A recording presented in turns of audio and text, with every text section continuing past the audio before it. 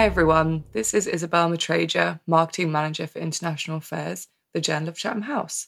This is the 4th episode of our podcast mini-series, Reflections at 100, which celebrates our century-old archive. In this episode, we look at our latest archive collection on 100 years of refugees and migration, edited by Emily Venturi. Emily looked at a huge amount of work from the journal and has selected 20 articles that show how this topic has been understood in our pages.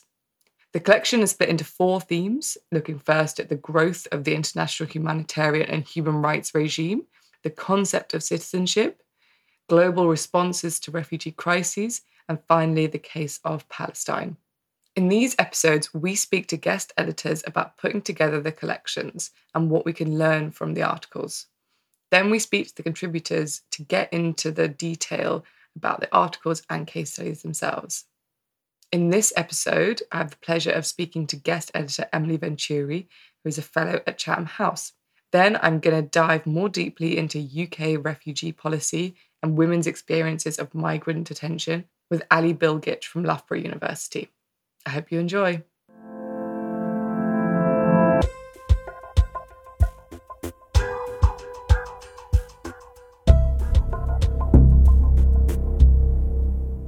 So first off today, we are speaking to Emily Venturi, who is the editor of this archive collection. Emily began her career at the Office of the UN High Commissioner for Refugees and now is an Academy Associate at Chatham House, where we had the pleasure of getting to know her, where she works in the Asia-Pacific programme, specifically researching China and international cooperation, but all with a focus on the implications for refugees and migration. So Emily, welcome to the show. Thank you so much for having me. So to start off, obviously there's a lot to talk about here in 100 years of refugees and migration, but could you tell me about some of the key significant historical factors or events that have been driving refugees and displacement over the last century? Yes, well, this is a very large-ranging question, impossible to do it justice. But I think what's important to firstly note is that forced displacement is something that has occurred consistently across histories, across geographies, due to a variety of compounding drivers. What we see in the archive, for example, is war and conflict emerge as key drivers of forced displacement. So, for example, following the journal's founding in 1922, the journal covered the displacement arising from World War I and World War II in Europe very extensively. Throughout the archive, we then come across authors addressing displacement arising from the genocide in Cambodia, war in Afghanistan, war in Syria, and so forth. Another key driver that emerges is colonization and the process of decolonization as well. We see the persistent legacies that have arisen from the edification of borders. For example, in the archive collection, we have articles discussing the case of the Great Lakes region and the case of Palestine. And lastly, when we broaden the discussion towards human mobility in general and address the broader issue of migration, we then also start to introduce a wider set of factors such as labor markets, global supply chains, poverty and access to resources, among others. So this introduction is initial and not exhaustive, but hopefully it provides some background context to when we think about key historical factors driving migration and displacement. Yeah, of course. I mean, as you said, there are so many different factors, but that was a good introduction. And thinking now about the archive collection and the research and who has been doing that research in the collection, could you tell me a bit about the factors that have influenced the writing on refugees and displacement? So the archive really is a fantastic opportunity to trace factors and the evolution of how authors and policymakers have written on refugees and displacement. In the early years, what we see in the archive is many humanitarian appeals. A lot of discussions took place at Chatham House on the logistics, on the budgets of how to resettle and relocate many displaced people across Europe, specifically after World War II. We also see discussions on working relationships of aid agencies with governments, and we get into the nitty-gritty of what in 1949 Sir Arthur Rutherford described as the largest mass transportation agency in the world when it comes to the International Refugee Organization at the time.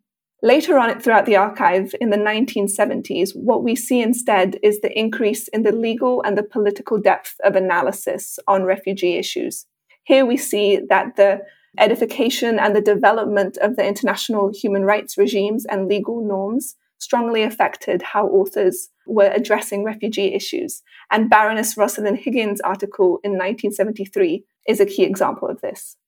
Most recently, in contemporary writing, we noticed the role of national security playing a stronger emphasis on how writers have thought about refugee issues and immigration issues, often with contrasting results. Lastly, I would also say that when we think about the factors influencing the writing within the journal's archive, it's also important to address its limitations and the limits to the featured perspectives within the archive. So, for example, the limited representation of female authors and authors from outside Europe hinders the collection's ability, unfortunately, to paint a comprehensive picture of refugee and migration academia and policy. Some of the specific blind spots of the archive include contributions of authors from outside Europe to the development of the international human rights system, refugee and migration issues in Latin America, and the analysis by national authors in large refugee crisis contexts such as Syria, Afghanistan, and the Sahel.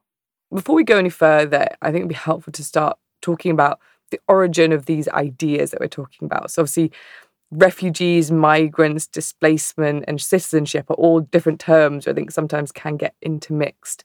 So could you tell me a bit about where the terms come from or the movements come from?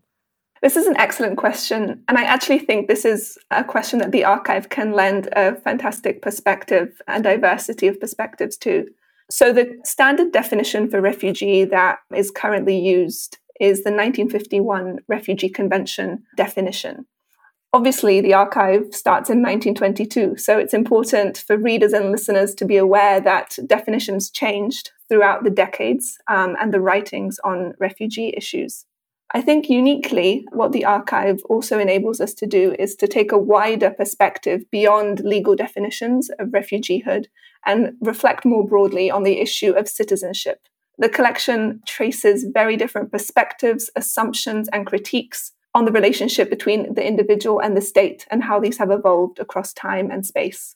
For example, we can read about British statesmen during the British Empire discussing definitions of British subjecthood. And this is an example of the role of language and definition in exercising colonial control and in the persistent legacies still today. Early on in the archive, we also noticed the tendency of authors to refer to minorities and refugees as problems. Yet again, another example of how language edifies consciousness and edifies how we then think about specific policy issues. And unfortunately, if we look at the broader political context, such negative language still persists often today. We also see different perspectives. So, for example, the archive includes a contribution by Kampala International University Chancellor Mahmoud Mamdani and his examination of citizenship in the Great Lakes regions through a case study of the Banyarwanda and really challenging assumptions of citizenships, of borders, and of the formation of political communities. Ula Khadoum analyzed the transnational relationship instead between Shia Islam in Iran and Iraq and its diasporic population in London since the 2003 invasion of Iraq, providing a very different lens of analysis, encouraging us to think transnationally and to think on issues such as religion and identity formation. So hopefully what you can see here is I think that the archive collection really shows us a powerful diversity of analysis and allows us to bring together different disciplines and to interrogate definition of refugees and of migrants outside of legal definitions and bringing together different disciplines and different geographies to do so. Absolutely. And all those articles Emily mentioned are free to access in the collection right now. So do go and read them if you want to know more. So moving on, I think we touched a little bit on World War II and kind of war as a driver of migration and refugees. I think in the West or in the UK, it's something we talk about a lot with World War II. So I wonder, what started to happen after World War II and what systems were put in place? So because of Chatham House's position in the UK and the International Affairs Journal's founding before World War II, I think the journal was in a unique position to really bring together a lot of debates on the subject, which renders it really interesting for our study today. So after World War II, we see European communities and states facing the challenge of reportedly 40 million people who had been displaced from their home countries. This was a logistical challenge. This was a policy challenge. Grave vulnerabilities were also at stake. And so what we see is the gradual setup of coordinated relief agencies in Europe. The first paper in the collection is indeed Arnold Forster's address at Chatham House in 1945, where he draws on his work with the United Nations Relief and Rehabilitation Administration, the first international organization dedicated to assisting displaced people in Europe. We can then actually trace the institutional development to the International Refugee Organization, when in 1948 Sir Arthur Rucker addressed Chatham House as its deputy director. And finally, we see the establishment of the United Nations High Commissioner for Refugees, which integrated the International Refugee Organization's functions and further expanded them and codified them legally. So we see that we have a lot to draw from when it comes to the archive's ability to distill those early years of the refugee protection system in Europe. But it's also important to remember that the archive's content does focus on Europe and voices from outside Europe, describing what was happening elsewhere at the time, and the intellectual and practical contributions to the setup of the system, unfortunately, are missing from the archive collection. So yeah, as you said there, the legal systems kind of start to get put in place, and I think these big kind of UN agencies that we know very well now. But I wonder if the archive tells you anything about what an ideal global refugee regime might look like. Well, that's a big question. I think especially in the later years of the archive as well, we start seeing a variety of different critiques and of challenges to the international refugee system that really help us diversify how we think about certain assumptions. I think a key point to make within this question is really the importance of the human rights principles that underpin the right to asylum and the right to international protection. And I think the archive does illuminate both the genesis of these principles as well as their continued relevance. So, for example, Jamal Barnes and Samuel Mackinder resounded the continued importance of international refugee law in their analysis of how states have enacted and increased migration deterrence, pushbacks, expulsions, border closures, and arbitrary detention during the COVID-19 pandemic, which saw an increase in border closures for pandemic control.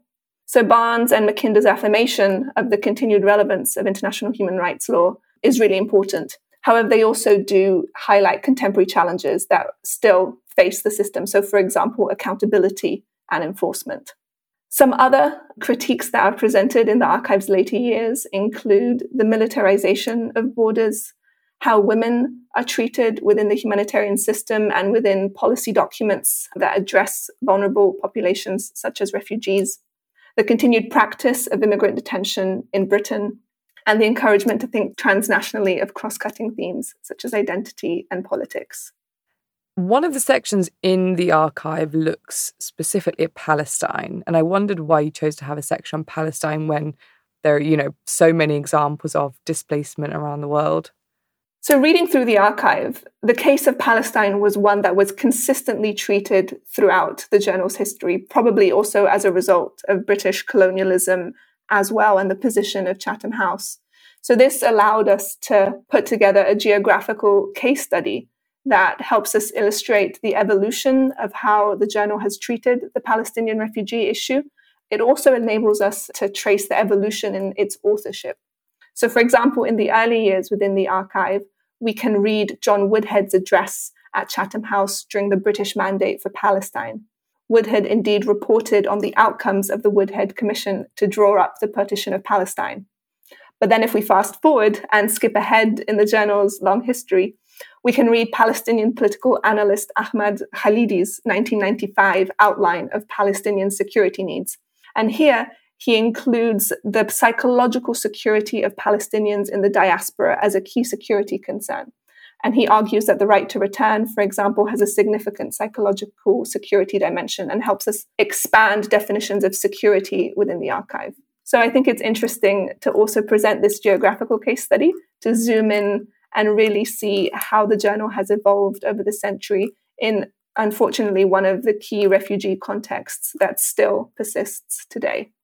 So looking forward, it seems likely that we will see more displacement in coming years. So I just wondered if there are new factors that might be impacting that, which we haven't seen kind of in the early years of the archive or, that we're impacting 100 years ago. Indeed. So as the journal marks its first century, approximately 90 million people worldwide are forcibly displaced at the end of 2021. So this unfortunately shows us that not only is forced displacement still occurring, but it's unfortunately increasing. And I'd say Russia's invasion of Ukraine in February 2022 was a stark reminder of this. There are some factors, I think, that can unfortunately compound forced displacement. One of these is climate change and its effect, especially on low-income countries that are particularly exposed to the effects of climate change and the consequent displacement due to certain environments becoming inhabitable or due to the need to access natural resources such as water. Another factor that also could affect and increase displacement is state fragility and socio-economic security. And a recent example for this is the Venezuelan case. And here what we see is, unfortunately, the occurrence of structural conditions of instability and fragility and insecurity, which actually take us beyond the 1951 definition of refugeehood that focuses on individual persecution and encourage us to think more broadly about structural situations of fragility and insecurity and how this affects communities more broadly. And lastly, I think a key question, both for academics and for policy, is how to treat asylum and migration in a world where displacement drivers continuously become more intertwined and more complex, and where the two phenomena are more difficult to distill and often occur in conjunction. So, final question. What are the main things you learned from putting together this collection? Was there anything that surprised you? I think this was a really fantastic project to work on. And yes, I do have a few key takeaways to share. I think, firstly, it was a unique experience to really think about refugees and migration from a broad variety of disciplines and methodologies of assessment. Sometimes it's easy to get overly legalistic. And so in the International Affairs Archive, we really draw from a variety of disciplines, from the logistics of humanitarians in the 20th century to transnationalism and politics today. I think on a more serious note, also one can really not discuss the establishment of European headquartered international relief agencies and the origin of refugee definitions without also examining other phenomena such as colonialism's consequences on land ownership and citizenship that still really affect displacement today. So I think this archive collection exercise is, I think, a great result in bringing together these different perspectives and encouraging us to really think broadly about what factors have influenced displacement in the centuries and what legacies still persist today. I think another takeaway has really been to see the consistent role that refugees and migrants have played across histories and geographies, and really the distinctly human nature of this area of the study of international relations. And on the flip side, it's also been disheartening to see the continuation of negative language that has been used to describe groups that are very vulnerable, both in academia as well as in policy speeches. And also, I would say, the absence of authors with lived experience within the archive. And maybe this is something that the journal can definitely look towards in future years. And finally, I think a key takeaway that comes from any archival work is really the importance of the notion of selective history. And this is a notion that two authors actually within the archive, Nivi Manchanda and Shari Plonsky, caution against. And I think it really is worthwhile to be cautious of the risk of reinforcing skewed narratives such as Eurocentrism and humanitarian saviorism when we edit archives that might not include and address all the perspectives that they should be including and addressing. And so I think this is also a key takeaway, both for readers to bear in mind when reading through this archive collection, but also for us to think about the role of a high-profile journal such as International Affairs in scholarship and practice on refugee and migration and how it takes it forward in its second century, which is, I think, a great moment for reflection, stock-taking and looking ahead. Absolutely. Well, thank you so much, Emily. All of your reflections and questions posed are really important and really interesting. So thank you so much for being here, Emily, and we'll speak to you soon. Thanks for having me, and I hope you enjoy reading through the archive collection.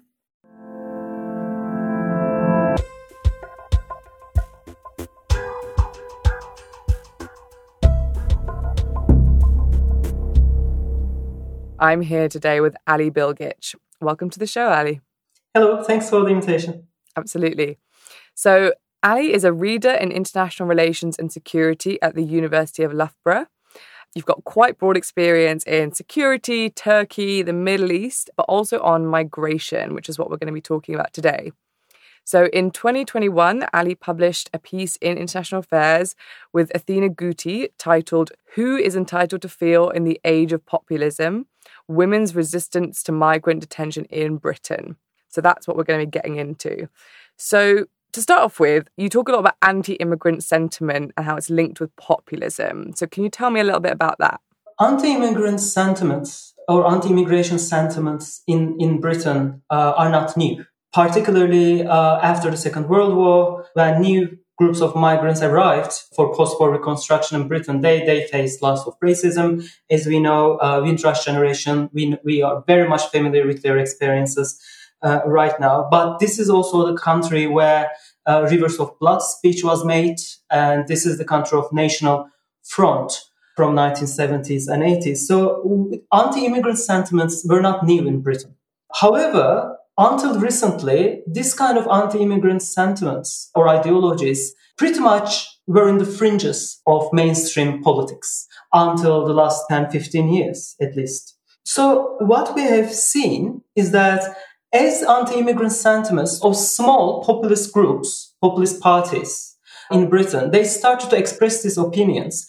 In order to not to lose votes, center parties, either on the right or left, they started to adopt their language, which has led to populism's creeping into mainstream politics in the United Kingdom. So right now, when we look at different political parties' policies on immigration, including the current government, we can basically see lots of populist policies, such as, we can discuss a bit later if you like Rwanda policy or putting the Navy on the channel or detention, as we discussed in the article. So I think it is important to answer the first question here. What makes populism different here? Populism or populist political actors rely on a dichotomy, basically multiple dichotomies. People versus establishment, nation versus foreigner. But there's always this pitching, people versus the other, self versus the other. And of course, in this way, they simplify the politics because it offers a very basic understanding of complex, extremely complex and multifaceted political issues such as immigration. So if politics become populist, policies are not based on knowledge, expertise, science, testing, evidence, but the politics has become something that can be easily summarized in a tweet or a Facebook message to make quick political gains.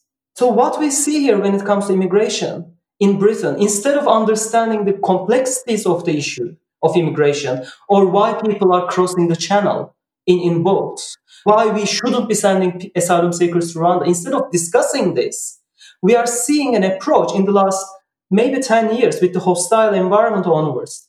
We are seeing a very simplified understanding of immigration management, migration governance, that is pretty much, again, pitching the nation against certain bad immigrants.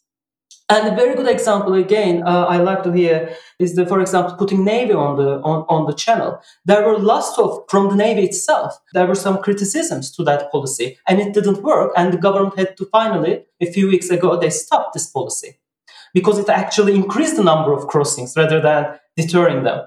When it comes to Rwanda policy, again, instead of, we have absolutely no information as to if this policy could actually deter any immigrant. Apparently, there are some criticisms from the Home Office bureaucracy again to this policy. And if you remember, the Home Secretary herself used the ministerial position to push for this because it was necessary for the government, for populist purposes, to have that photo shoot in Kigali, migrants, asylum seekers leaving the plane, so it could be easily turned to political gain in the short term, without really understanding the important political and legal consequences of this potentially illegal policy. And this is what we are when it comes to populist immigration governance, and detention is part of it. Absolutely. So yeah, let's get into detention, because that's really the focus of this article. So in your piece, you call it Britain's detention as spectacle. So can you tell me a bit about, what is the system like? And you worked with women specifically within that system. So what impact did it have on them? It is quite interesting. Detention, right now, it is so normalized as a policy. But it wasn't always a normal policy. It was an exceptional policy. In 1990s, for example, only a few hundreds of people were detained. And the detention centers certainly didn't like prisons. People were not wearing uniforms, for example.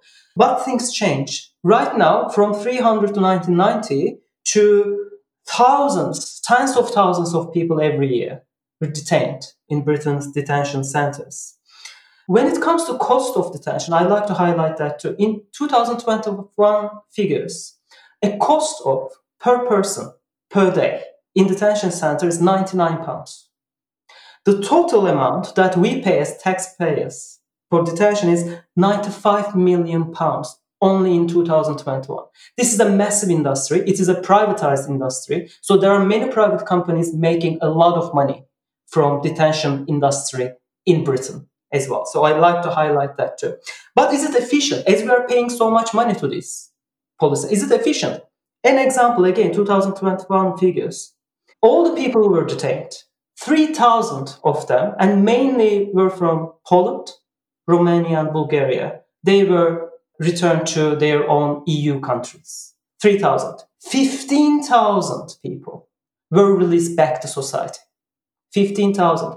5 times higher than the people who were deported. So clearly it's not an efficient policy either, because the only reason why you detain, according to official discourse, is to make sure these people would be deported. So if you're not deporting them, they are released back to society, then why are they being in these prison-like conditions? So clearly it is not efficient. But how can we explain this policy?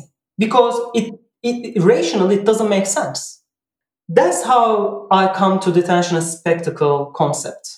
Detention as spectacle is a concept actually created by Chatham Waring and Stephanie Silverman. So I borrowed their concept and I contextualize that concept, detention as spectacle, in the populist politics that we have been experiencing in the UK. Detention as spectacle is basically looking at detention as a show, as a performance, to make quick political gains. It is not about efficiency. It is not about the substance. It is not about its usefulness. It is more about, is it working for certain ideological points? This is where we are when it comes to detention as spectacle. And it is mainly, and this is one of the things that I've been talking about more in the article, is that it is appealing to anti-immigrant sentiments, emotions in the UK, those fears, those anger, those anxieties. That's why we ask that question in the article: who is entitled to feel in the United Kingdom? Because right now, those who have these fears and anger and anxieties, these populist emotions actually are prioritized over the emotions of the people who are actually being targeted by this policy. Absolutely. So let's talk about them. Obviously, we've just talked about kind of the wider context. And I think a lot of research looks at the policy angle, the kind of what's going on top down. But you chose to centre immigrant women and their emotions. So why did you do that? And what did you learn from it? In international relations and migration studies, there are amazing works and very critical works on how state-level migration policies are formulated, what they do, how they work, etc. That's great. And we learn a lot from them. However, my position since the start of my career is always this. When we make a choice as an academic on who we'd like to work with, this is a political choice. And through working with certain people, certain groups, whose emotions, whose ideas are mainly silenced in the mainstream politics, you try to challenge that silence in the mainstream politics. So if we do not work with the people, understand their emotions, their ideas, their experiences, the people who are impacted by these policies, I don't think it is possible to understand what these policies actually do. And if we do not do that, we contribute to that silencing. as scholars. So that has been my point since the beginning of my career anyway. Why women, as a feminist and ally of LGBTQ, I know very well that people's from different genders and different sexualities experiences of policies are different. And this difference should be acknowledged, and this difference should be studied in order to see exactly what these policies do to different people. And human experiences, in my case, and some of the people I work with, as they were my interviewees, they were also belong to LGBTQ community. Their experience of detention are very different than the heterosexual male experiences in detention as a woman, as a gay person. So we try to bring their experiences into article as well, just to shed light on that area specifically. And can you just give me maybe an example of one person and their experience going through that detention system and how it actually felt for them? One example is that really stayed with me after our conversation. She was very young when she was detained, and she came to Britain as a child with her family, and she went to a very multi-ethnic, diverse school in Britain, and she always thought that she was British until the moment that they put handcuffs on her when she went to immigration reporting center and put her in a van, immigration detention van, this home office vans, by uniformed security guards. And then detention experience for her was that she realized that she wasn't British. She went through quite a challenging emotional dissonance about herself in the detention process. When she was out, and that was one of the biggest things that I learned from the people I had conversations with, is that when they were released from these prison-like conditions, by the way, one thing that I like to mention is that Britain is the only European country which doesn't have time limit for detention. So when you're in detention center, you don't know when you will be out. This is unacceptable. Even prisoners know they will be out at some point. So when they were out, when this person was out from detention, she told us that she didn't feel like British anymore. She lost that identity. And this is something what detention does. It takes away people from the communities they were part of. They sever that bond. It damages their psychology, their emotional being, their well-being, their health, and they release back for what? As basically people who were pretty much traumatized by this experience, who do not even feel part of British society anymore. So is it really doing any good, this policy, by putting these people in detention? I think that's the biggest question that we should ask. One of the interviewees said when she was walking around, she's always defensive. She's always expecting something to happen to her. And she even sometimes thinks that the whole British society is responsible for the trauma that she had to go through. So this kind of breaking the bonds of migrants, of asylum seekers, by the way, all the people that we interviewed were asylum seekers, breaking that bonds with broader society is incredibly damaging, and with no good reason, apparently. Very difficult to hear. So you wrote this piece in 2021, and since then we've had, some really well-publicised moments of migration and refugee movement, particularly from Afghanistan as a result of the invasion of Ukraine. And obviously you mentioned as well the UK's new policy of sending people to Rwanda. So I just wondered if, these kind of very big public moments have impacted your understanding of the system in the UK, or if you would make any changes to your article as a result of these big movements. With the first question, I think one thing that it became very clear, particularly regarding the Ukrainian refugees and the horrific experiences that we all witnessed in our homes, we watched their horrific experiences. Clearly, particularly the British government is creating a hierarchy between asylum seekers, refugees, who British government would like to have because it works for the British government politically. I mean, because if you present yourself as hospitable to Ukrainian refugees, it helps British foreign policy in general against Russia. Or when it comes to Afghan refugees, Britain managed to position itself as a hospitable country. But how these policies work, I think it is important to understand how these policies work a bit.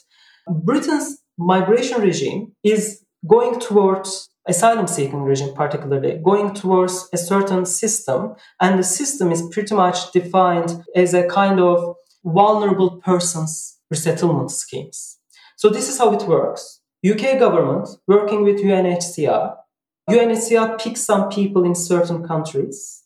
They send the information to UK government, and UK government chooses these people if they should come or not. So basically, when in any person listening to this podcast hear that there are legal ways of asylum, that's the legal way that the government keeps repeating. The problem of this approach is that government decides how many people would get. For example, UK government say, I'm taking 5,000 people this year. I'm not taking one more. Another problem is that government can easily pick. I'm picking doctors, I'm picking engineers because they would work for our economy. For normal migration policies, this might work. But when it comes to asylum seeking, this approach is contradicting with the Refugee Convention. Because seeking asylum, even if you arrive in a country illegally, is not a crime. This is one of the reasons why the potential Rwanda policy is potentially illegal, because it is violating the convention that UK has signed for decades ago. So these are the good refugees, these people who come through the resettlement scheme, the refugees that we like to have in Britain. But the bad refugees, those coming through boats from the Channel, using illegal ways, and they come here and apply asylum because it is their legal right. But clearly, they are the bad refugees. They are the bad asylum seekers. This hierarchy is what the asylum-seeking regime is about nowadays. And this dichotomy, again, this hierarchy must be challenged at multiple levels because it is not working. Clearly, it is not working. There are many ways that these issues can be handled without sending people to Rwanda. Actually, it is possible to work with France if there is any political willingness. It is possible to create, for example, asylum processing centers in Calais if there is, again, political willingness.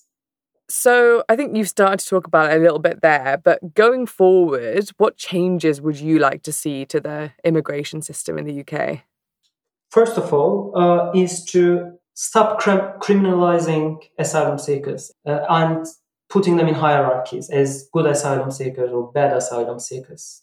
Asylum seeking, even if you use illegal ways to come to a country, it's not illegal itself. It's not a criminal act as long as you apply for asylum. Another thing that I like to mention, because sometimes it is also used legal way, is that you get a visa, and then in the moment that you come to country, you apply asylum, which is fine, and you come through a legal way, right? You have a visa to come to UK. And when you apply for asylum, Home Office often uses this visa against you in the way that if you're really asylum seeker, for example, clearly, you had means to apply for visa, you didn't tell us the truth when you want to come to the country, etc. Even that way is very, very problematic. So that is some of the criminalizations that we are getting used to should go. We really need to go away from prison-like detention as a normal policy to detention as an exceptional policy. And most importantly, it wouldn't break that bond between asylum seekers, future refugees, with the broader society. Because these people are going to be part of our society and they will enrich our societies. We need to make sure that they will not be alienated. We need to be inclusive here. Probably the most important thing here is to target the criminal networks, particularly when it comes to illegal migration. Yes, there are criminal networks like traffickers, smugglers, absolutely.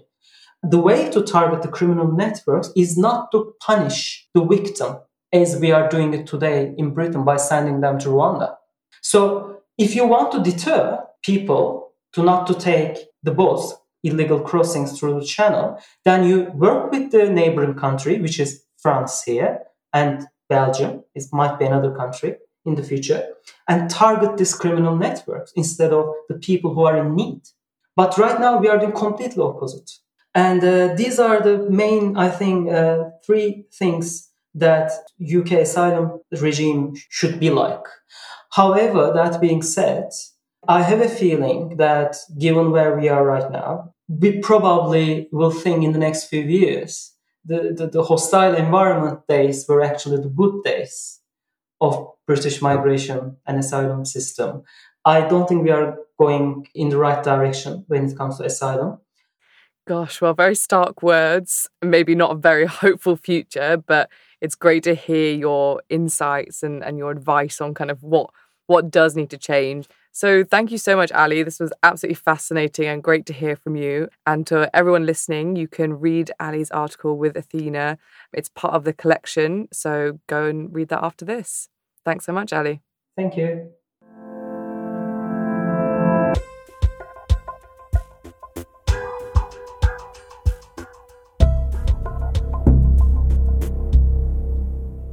No Christina this week, so you're just getting my takeaways. I think this episode was a particularly interesting and sobering one. Both Emily and Ali really stressed that there is a growing issue here. Not only the amount of refugees is increasing, but also that the policies that are currently in place aren't necessarily fixing the issues. So I think Ali's article really showed that while detention is increasing, it's not necessarily fixing the issue of displacement. So I think my main takeaway this week is that we need to be really careful and critical when looking at refugee policies. Do go and read the articles from the collection to understand more about this issue. They are all free to access during August, so go and download. Next time on Reflections at 100, we'll be looking at decolonisation and how it's been written about in the journal, which should be a really interesting one. That will be out in October. See you then.